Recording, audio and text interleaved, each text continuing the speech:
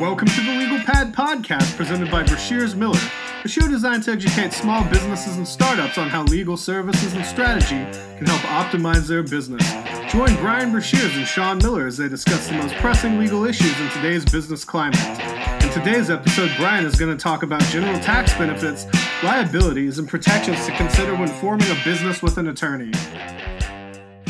Hello and welcome, and thanks for tuning in to the Legal Pad Podcast. My name is Bryan Brashears. I'm the managing member of Brashears Miller's Austin office, and this is episode 4, Taxes and Liabilities. This episode is intended to be a good follow-up to episode 2, Starting a Business with an Attorney, where we discuss the various legal options and entity formations within the state of Texas and how you can get your business started as efficiently and as effectively as possible. And in that episode, we also talked about various legal tax issues and liability implications that are imposed on businesses and business activity in general. So today's episode is going to provide a better context for both taxes and liabilities. So if you haven't checked out episode 2, feel free to press pause, go listen to Starting a Business with an Attorney, and then come back and learn more about taxes and liabilities. So let's get started with discussing liabilities, different types of liabilities, and how they may be imposed on your business. And just so everyone's on the same page, liabilities basically means a bad thing, and in the context of a business, it's a bad thing that costs your business money. So on the balance sheet, you'll have assets that make you money. You'll have liabilities on the other end of that balance sheet that will cost you money. So liabilities are bad things that cost you money in the context of a business. So with that, let's discuss the main types of liabilities that are typically imposed on companies and business activity, starting with joint liability. Joint liability is often found in the context of contractual obligations. Joint liability typically involves 2 or more parties or persons, and it's typically concerning the obligation to pay back a debt or be responsible for performing or satisfying some component of the contract. So, in the context of a business loan where multiple parties agree to pay back an amount to a bank or borrower, and the payment isn't made, all parties that agree to be subject to that loan could be held liable under joint liability for failing to satisfy the loan payback agreement. In addition to joint liability, there's also several liability. In this context, we mean several to not mean many or much or a whole lot of liability, but we mean it to mean to sever or to cut.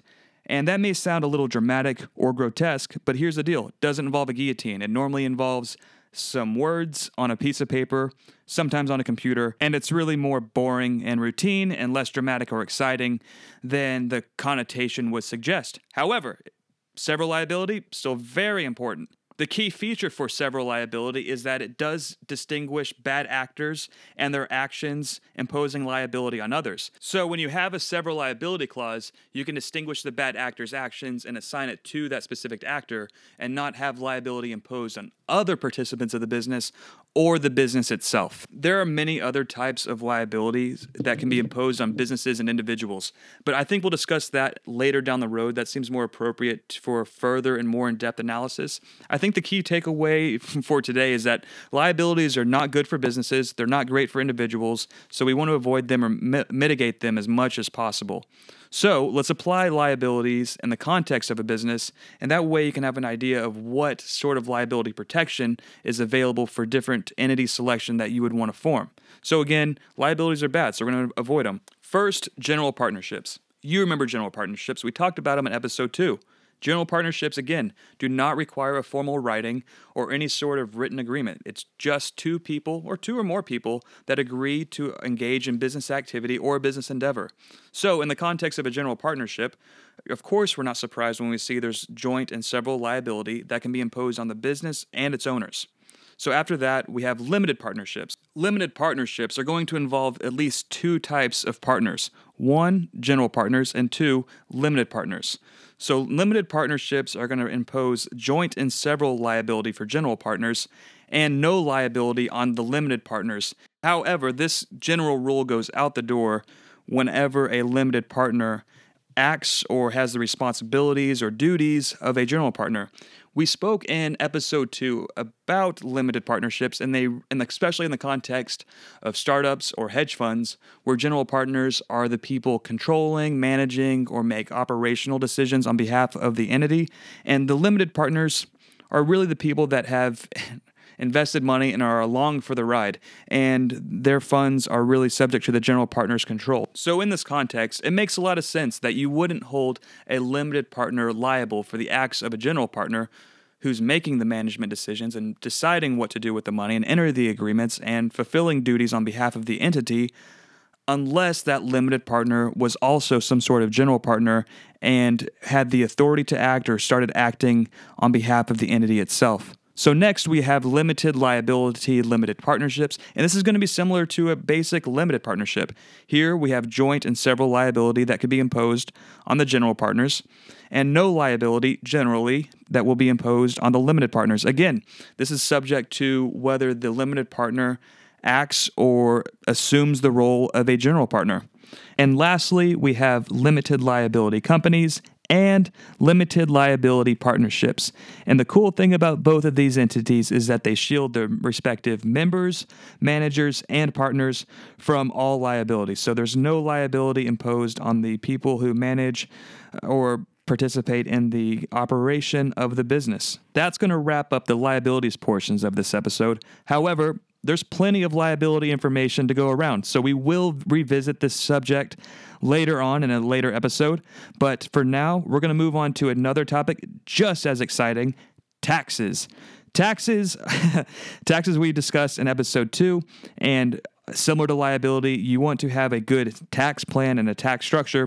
Otherwise, the money you bring into your business or earn from your business might not be put to its most economical use, which would also be a detriment to the business. First, let's talk about LLCs. In episode 2, we talked about how there was no general tax incentive for entities that don't otherwise make a formation or filing with the state. Generally, yes, that is true. You are missing out on a tremendous amount of benefits in both tax and liability regards if you don't make a formation. However, in the case of a single member LLC, again, a single member LLC, they don't receive the tax benefits from an LLC that would otherwise have multiple members. For some reason, the IRS treats single-member LLCs as disregarded entities. This means that the funds that are received by the LLC are taxed directly to the single member that owns and operates the business. And this treatment leaves a lot of members scratching their heads thinking, what did I do all this for? I formed my business,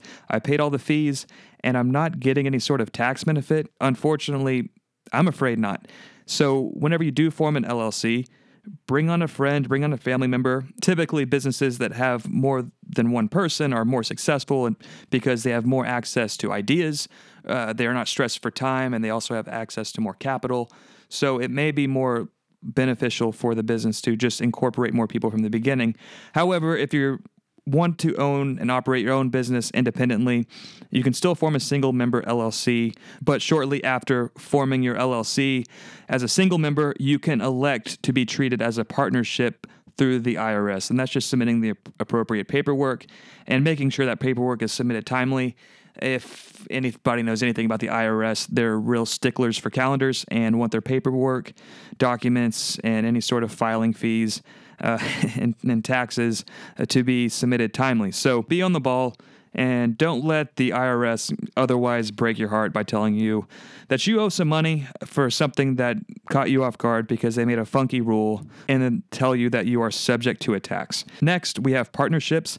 And in the context of tax, there's a distinction between the context and liabilities where there are different members or different classes between general partners and limited partners. We're just going to be talking about partnerships in general and from the tax perspective. And for tax purposes, partnerships refer to the relationship that exists when two or more persons agree to engage in a business venture or engage in business activity. These people will often contribute money, property, or some sort of labor or skill, and expects to engage in some sort of profit or loss from the activity of the business. Each year, the partnership is required to submit to the IRS a report that's going to disclose the income, the deductions and gains and losses from the operations of the business, but the partnership is not required to pay income tax on these funds. Instead, the partnership allows a pass-through for any profits or losses along to the partners.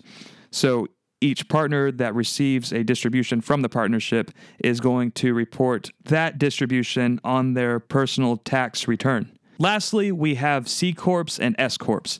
And when it comes to C Corps and S Corps, it's probably best to speak with an attorney because these tax elections are fact-sensitive, which may benefit from supplemental or additional legal analysis. For both C Corps and S Corps, these tax elections are similar because the owners pay personal income taxes on the profits received. However, that's about where the similarities end. In the case of C Corps, businesses must also pay the corporate income tax. This is easy to remember because you can think of the C and C Corp as corporate, or cry me a river, you got to pay this tax. Next, we have S Corps. And again, owners must pay personal income on tax on the profits. This is easy to remember because you can think of the S and S Corps as the tax is skipping the corporate level and is imposed on the partner or member level. However, unlike C Corps, there are some limitations with S Corps. The limitations are restricting the number of shareholders that are receiving a distribution from the corporation, so no more